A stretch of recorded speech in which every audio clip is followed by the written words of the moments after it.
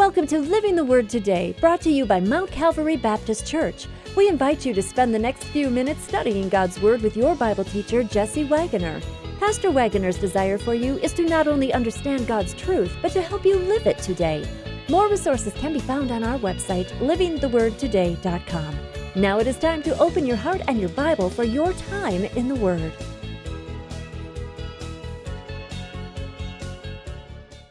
Thank you for joining me for this next part of our study from 1 Thessalonians. We've entitled Every Day, Experiencing Jesus in the Routine of Life. And today we come to chapter 5, actually the next portion of chapter 5. Today we want to talk about this, and this is my title for today, Act Right in Church. Act Right in Church. Now, Julie and I were talking recently about, because we had the privilege, by the way, of growing up in church. Our parents went to church for all of our lives, so we had this experience. Some people don't have that experience. We talked about what did it mean to act right in church when we were kids. And here's the list we came up with. Number one, no gum. And the second requirement was if you failed to do number one, that says if a gum was removed, it was not to be stuck under the seat. Okay? No snacking. Don't make any noise. You got to be quiet. Sit still, no fidgeting. I'm sure that was very difficult for us in those days. This one was exclusively hers, not mine. No note passing. Maybe I should explore that story a little more. You wore your good clothes to church. You didn't wear your play clothes to church. You would shine your shoes. For her, the requirement was to carry your Bible. That was not so much in my experience. Add this one. The church bulletin was not to be folded into paper airplanes. No running. You pay attention. No sleeping. Don't play on your iPhone. Actually, I just made that one up. That isn't true. They weren't invented in those days. You know, maybe you have children or grandchildren today, and you tell them, well, when I was a child, we didn't have a smartphone. And they'll look at you and say, well, how did you play your games? You know, that sort of thing. So take that one out. That's just for fun. Pay attention, no sleeping. Stand when appropriate. No laying down on the pews. All these things about what it means to act right in church. Well, I do want to remind you as we study this today that when we're talking about church, we're not talking about a place. And all those things were focused. And I understand this. This is a good thing to think about. That the place that we've reserved for worship, in essence, in our minds at least, is a sacred space. We want to treat it differently because within this space we are communicating with God. We're communing with God. We're praising and worshiping our God. But more than just the space, what he talks about today, we think about acting right in church and within the community of believers, the fellowship of believers, this group of people that are living together for Christ in a corporate way. That this is more about honoring a sacred person than it is honoring a sacred place. The person before whom we come is sacred. He's special. He's one of a kind. He's unique. He's God. And with that in mind, these commands that we look at here in chapter 5 of 1 Thessalonians are going to help us understand that more than we typically do. So we've looked at these last few commands given here in chapter 5, a list of them. They're very short, very brief, very pointed. We looked at verses 16, 17, 18 last time in our study. Today we're going to look at 19, 20, and 21, and 22. And let me just read these verses. If you have a Bible, I'd encourage you to have it open and follow along. It'll really help us in our study. Verse 19, 1 Thessalonians 5. Do not quench the Spirit. Do not despise prophecies. Test all things. Hold fast what is good. Abstain from every form of evil. And with those words, we conclude the teaching portion of his word. Next time when we're together, we're going to look at the last few verses, which is sort of the closing greeting and wishing well wishes, if you want to say it that way, of those that are receiving the letter. And we're going to learn some very valuable lessons from that as well. Today we'll look at these last commands because they seem to be all related to what we do as a community of believers, what we do in church. That's the reason the title, Act Right in Church. Well, let me just start with this sort of general statement to help us all. The health and the effectiveness of the Christian community is ensured by us acting right. And here's three very key components of our acting. So we enhance our effectiveness. In this world, you understand, if we're going to be influential, if we're going to invite others to our Christ, our Savior, the one that we love and serve, to have them open their hearts to Him, our actions corporately together in the sacred encounter with the person of God. Oftentimes we might do that in a place that we also considered sacred, but the sacred person of God, that affects our effectiveness and it also affects the health of the body of believers. It also helps our own personal spiritual health and development as well. So let's look at these. First one is verse 19. Do not quench the Spirit. So we do this action through the work of the Spirit, through allowing the work of the Spirit, okay? So he says, do not quench the Spirit. So the Spirit there, if you see it in your text, is in a capital letter. It's with capitalized. So we're talking about the Holy Spirit here, who's mentioned throughout Scriptures. And this is too big for our brains to really understand, but we understand that God is three and also one. So that doesn't make much sense mathematically or even totally logically, but God is beyond us, so we just have to take him as he describes himself. So there's one God, but in three persons, Father, Son, and Holy Spirit. So he's saying, don't quench the Spirit's work. Now the word quench is key to our understanding. It means like to put out a flame, putting water on a flame. And there are many places in Scripture. Isaiah 4:4 is an example, Matthew 3, and particularly in Acts chapter 2, verses 3 and 4, where the Spirit of God comes upon the church for the first time in the way we experience it today. It says they were like little flames of fire, little tongues of fire came into that room and sat on each of their heads, and they were filled with the Holy Spirit. They were baptized with the Holy Spirit, if you want to use that terminology. And God empowered them to do great and amazing things that day and in days yet future for the church. So fire. Now fire, it warms us. It gives light. And it also purifies things. Things are purified through heat and through fire. All those are roles that the Spirit of God wants to play in our lives, okay? So to purify us, help us to become more Christ-like, to be taking off those things that are evil, and we'll come back to that about in verse 22 in just a few moments. But also to give us light, to give us the ability to see His truth as revealed in the Word of God, to understand it, to figure out how to apply it in our lives, to empower those who teach the Word of God, and that's the next thing we're going to come to where he talks about prophecies, that we empower people to be able to communicate in a way so that what is here is understood here and lived out in the totality of our life. So with that in mind, we have to understand we shouldn't quench the Spirit of God. And also the warmth. That's that energy imparting that give us power and energy to live the spiritual life. All those things are pictures of the Spirit. But then he says, don't quench the Spirit. So how can we, who are humans, quench or snuff out the working of God in the person of the Spirit of God? It seems kind of strange, but it's what it says in the text. And simply by our disobedience, by our refusing to do what He's wanting us to do, by doing what He wants us not to do, our willful disobedience, we are retarding His work. Because He has chosen to live within us. That's the reason Paul wrote the Corinthian believers when he says that our bodies are the temples of the Holy Spirit. God doesn't reside in a temple like He did in the Old Testament, but He resides within us in the person of the Spirit. With His residing in us, He wants to work through us. And if we're disobedient, we are not allowing that work to go as it should and flow as it should. So how does this work out in life? Well, first of all, we need to sense and support His work. We need to just say, Lord, where are You working? Give me a sense. Give me an awareness of it within the body, within my life, my family, my experience. In other words, try to catch God doing His best work. And sometimes He does it very subtly and very behind the scenes. But nonetheless, He wants to speak to us. He wants us to find to tell us where He's at work. And we need to do that in the local church. We need to do that in our church and look around. And me as a pastor needs to do that for our local church. Where's God working? A couple of ways that I've noticed, and I've shared this with you before if you're part of our local church family here in Charleston, that He's sending visitors all the time. You know, at a time when people are still trying to stay away a little bit and a little leery about coming, we have visitors all the time. God is prompting their hearts. There was someone with us recently, and I asked this lady, I said, well, and I'll do this question often with people just to kind of get some understanding. I said, how did you come to be with us today for worship? And she said, well, actually, I was trying to get to another church, and I kind of messed up my directions, and I wound up here. I told her, I said, friend, you may consider this an accident, but somehow, for some reason, this is an appointment, whether it's just to worship with us for this one day, or we'd like to give you the invitation to worship with us in days going future, but He had you here for this day. So God's bringing people. He's still calling people out and interested in His Word. Also, I see it with CARE. We've launched a real initiative of our local church with care ministry. And so many people have jumped in. They're excited about it. They do anything they can to serve and care for others. And those that are involved in the organization and administration of this are likewise excited about where we're going and seeing great things happen through the ministry of care. So we see those things. So you identify and then you just support them. I don't get in the way of that. I don't want to stop that. Let me just tell you an example that maybe would help us understand this. Back in the Old Testament, the book of Joshua, Joshua's now, it's after 40 years in the wilderness. They left Egypt all those years ago. And as they left Egypt, they're coming to this place of promise. As they head into the land of promise, they cross the Jordan River. They go up and they face Jericho, this walled city. You know that story. The walls eventually fall down flat. They conquer it. And the next little city is just a little town, a little out-of-the-way place called Ai.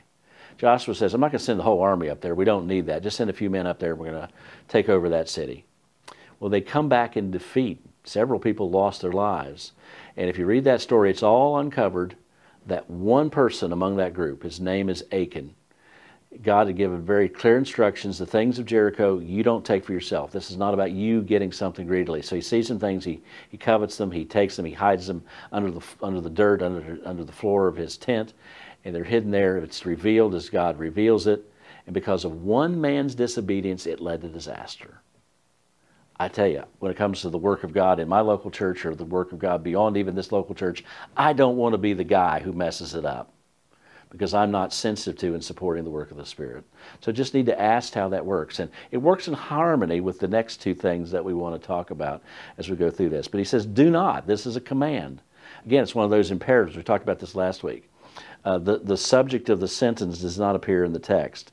So you have to supply the you. You can read it this way. You do not quench the Spirit. You are not to quench the Spirit. You're not to retard His work through your willful disobedience. Him encouraging you to do something, and you say, nope, not going to do it. I'm afraid. I'm too busy. Got my own agenda. Or Him saying, you need to pull back from that. You need to stay away from that. You need to put that out of your life so I can have freedom to work through you in an uninhibited way. And with that in mind, we come to this point to understand that God wants to use us. Don't quench the Spirit. Secondly, we do this work of God, of influencing the world and us doing our own personal growth.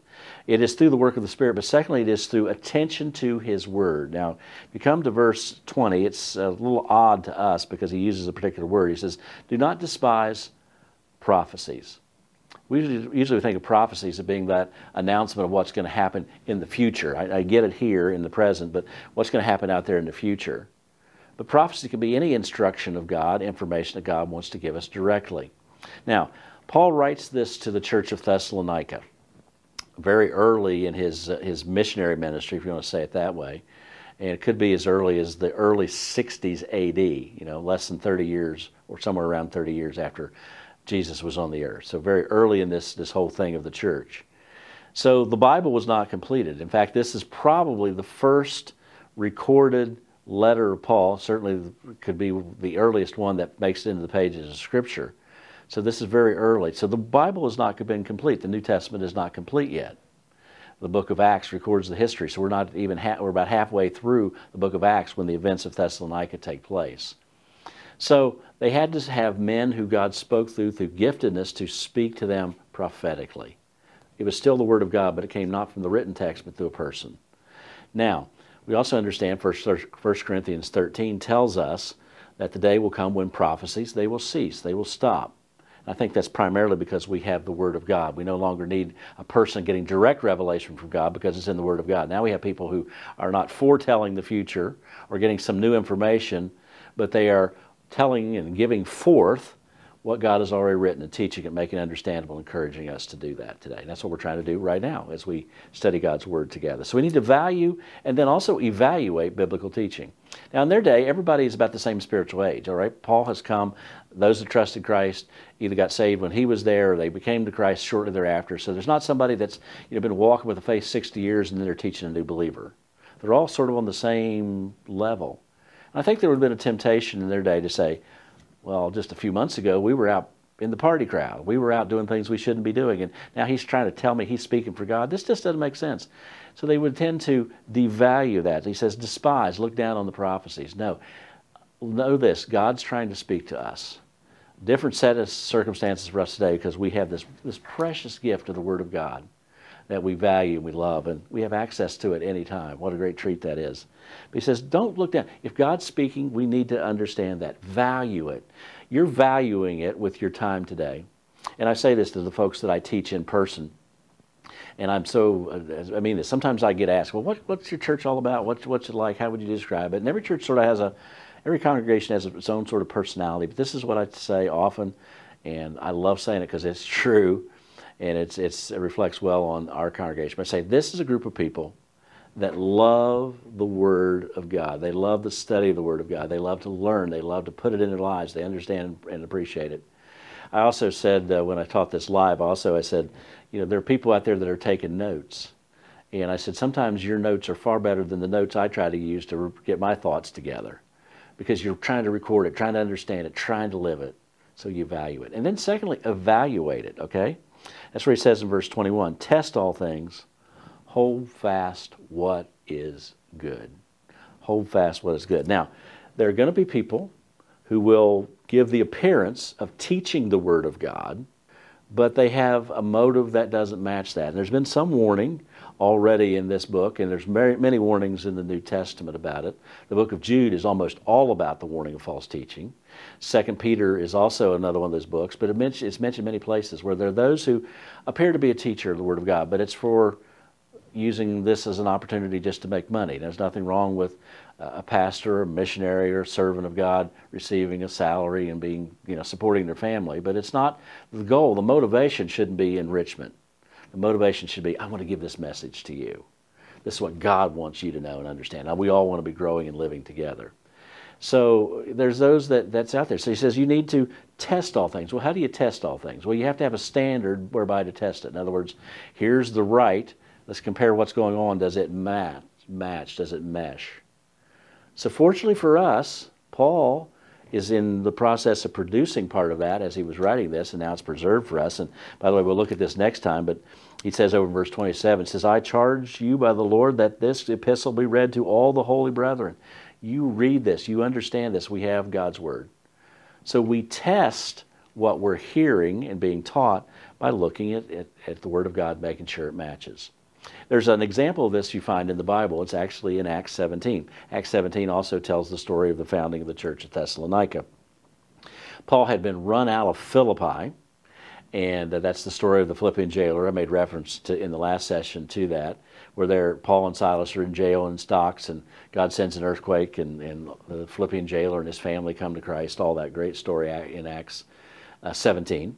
But then the people in Thessalonica, or in Philippi, he leaves. He goes to Thessalonica. The people there receive him. He preaches for 3 Sabbath days in a row in the synagogue, then he has to leave. The people in the synagogue, even though they believed in the Old Testament, many of them rejected Paul's teaching, and he had to leave that early. And then he goes and speaks to the Gentiles. A church is formed of both Jew and Gentile. And then another ruckus comes up. He's forced to leave. In fact, the people of Thessalonica, please leave. We don't want anything bad to happen to you. And he goes to the next city, and this is also in Acts 17, the city of Berea. Speaking of the synagogue experience, not the believers who embrace faith in Christ, he says, those in Berea were more noble than those in Thessalonica. Because when he taught them, it says they studied the Scriptures to see if these things were so. So Paul's preaching about a coming Messiah. They go back and they look it up in their scrolls. They look it up to see that it's true. And they gave it a fair test. It wasn't just a prejudice. It wasn't accepting everything. It wasn't rejecting everything. It was, let's see what we're looking at and let's compare it by the Word of God. And may God help us to do that. May God help us to always test things. And if someone's teaching, compare it to the Word of God. Now, in today's world, we have all kinds of media, more than any other point in my life, all kinds of media. The fact that I can record this today and put it online just in a few minutes after we're done, and to preserve this as a part of a complete series, it's amazing technology.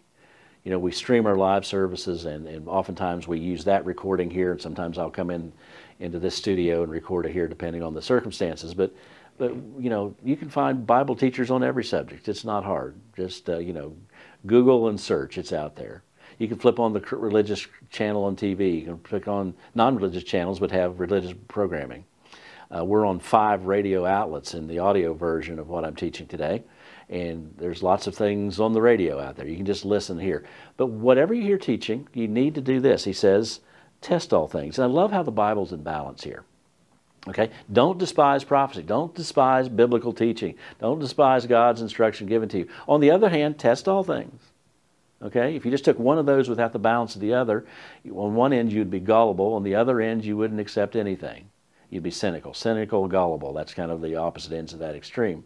He wants us to be understanding God wants to speak to us and find the right venues that takes place. But also test these things. test these things and see if it's so. How do we do that? We do it by comparing to the Word of God whatever we're being taught. And we have great tools. In fact, we all have access to the Bible. We have electronic devices that we can access text of the Bible anytime. We have all kinds of Bible tools. And the great thing is to be involved in a local church that is founded on the Word of God, that puts a priority on teaching the Word of God, not just talking about whatever subject seems to be popular at the moment, but that's the reason oftentimes, majority of the time, we just, as we've done in this series, and this is now number 13, the 13th session of teaching, going through this 5-chapter book. So we've been going fairly slow, trying to be detailed, trying to find out where it fits in their life. And that kind of teaching keeps you in balance, by the way. You can't overlook that part. I don't want to talk about that. That's a little controversial. No, you just go on. But you don't get onto some controversial subject or some popular subject and ignore what God really wants to teach us. So a teaching where it just flows with the Word of God.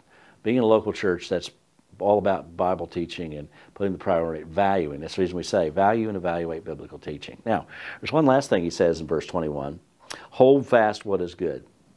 If you value biblical teaching, if you evaluate what you're being taught in accordance with the Word of God, and by the way, one other test, I should say this. Let me take a moment and say this. You test about his biblical data, but you also test the teacher based on their moral character. Now, they are not perfect people.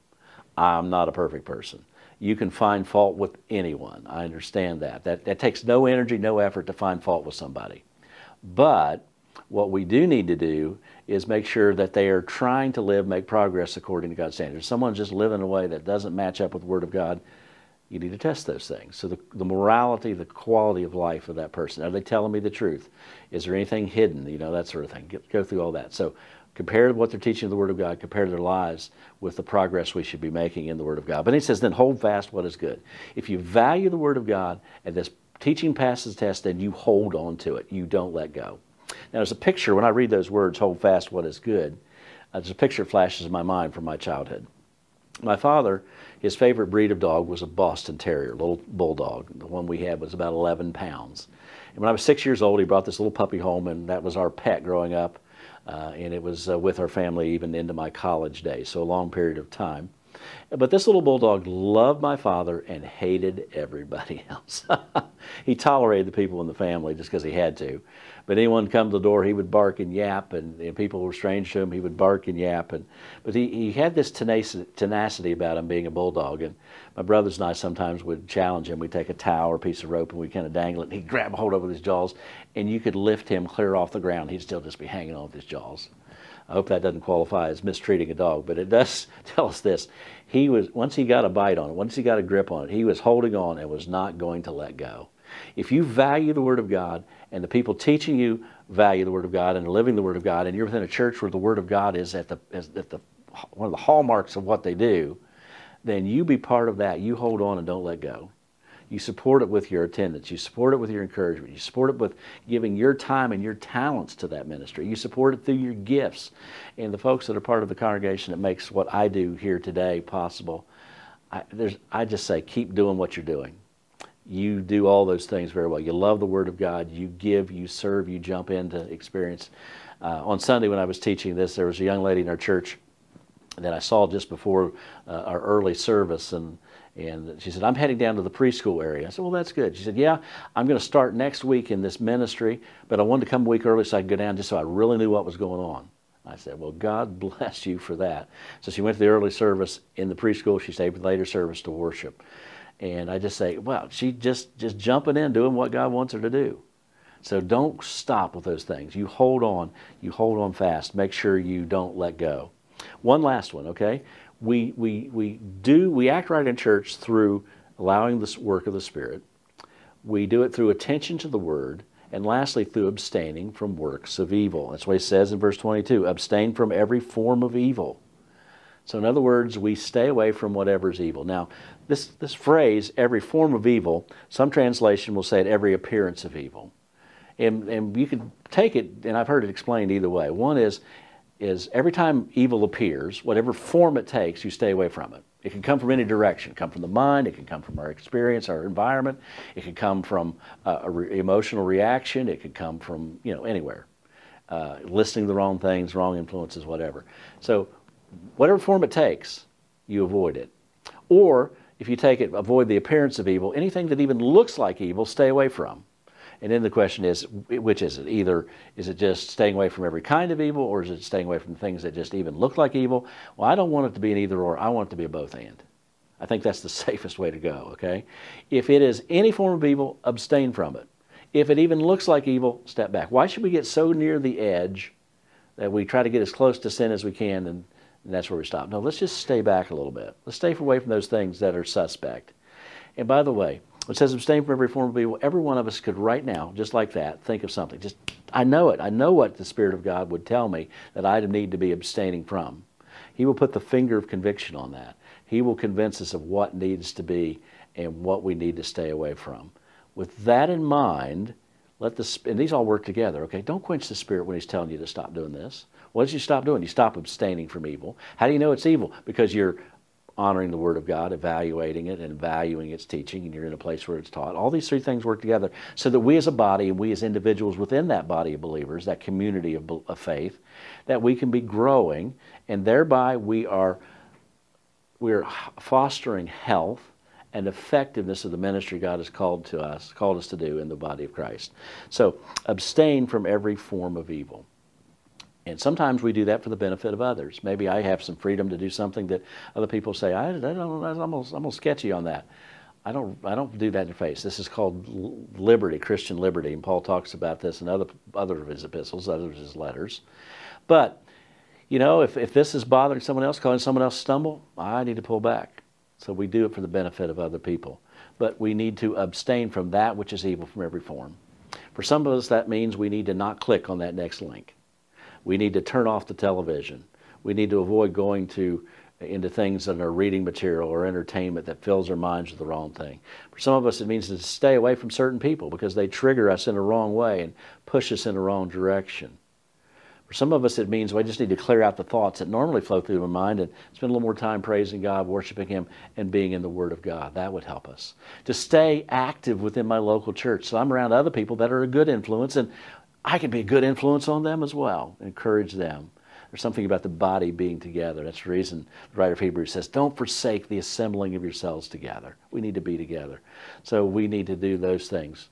So we need to abstain from all of the evils around us. And again, that work of the Spirit, the work of the Word takes us to this point. That's why this is a package, verses 19 through 22.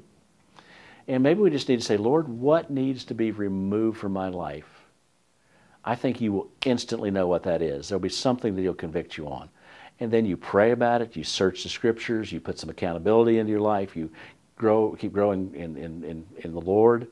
And sometimes there's put off and put on. Paul talks about that in some of his letters, I'm going to take this out of my life and I'm going to fill my life with this, okay? Rather than getting into that entertainment that leads my mind in the wrong direction, I'm going to reduce that, but I'm going to spend more time in personal devotions, getting alone with God, spending time with Him. Maybe that's what we need to do. And need to take a look at self inside and out. Paul's an example of this. In Acts 26, it's one of the occasions where he talks about his story. He hated Christians. He hated what they were doing. He thought he was doing the work of God by persecuting them, putting them in jail. And then he tells them that story, and you go there and read it at some point. But he talks about he was on his way to Damascus to persecute Christians, put them in jail, and he meets Jesus, knocked him off flat on his ground, and he says, "Who art thou, Lord? Who are you, Lord?" And Jesus says, "I am Jesus whom you're persecuting." He met Jesus, and he was a changed man. For us who have already met Jesus, it's as we grow in Him through the work of the Spirit, through the ministry of the Word, through taking the choice, the effort to be abstaining from those things which are evil, He lets us serve. And if you don't know Him as Savior, then let me just say this. You need to meet Jesus today. You need to come before that one that Paul met in a dramatic fashion. Maybe it's not quite with all that drama, but fall down and trust Him as your Savior. Confess your sins. Turn from your sins and turn to Him. Let Him change you. And you will be a changed person if you come to Him. So, act right in church through allowing the work of the Spirit, attention to His Word, and through abstaining from evil. As we do, we will be healthy and we will be effective as individuals, as families, and even as the body of Christ together. Thank you for joining me for the study. We'll be back for the last part of our study in 1 Thessalonians chapter 5 next time. Thank you for joining us for Living the Word today. We appreciate your sharing in this study of the Scriptures. And thanks, too, for your prayers and for letting others know of this ministry as we seek to be living the Word today. We would love to have your feedback and to hear from you, and the best way to contact us is through our website, livingthewordtoday.com. Until next time, may His blessing be yours.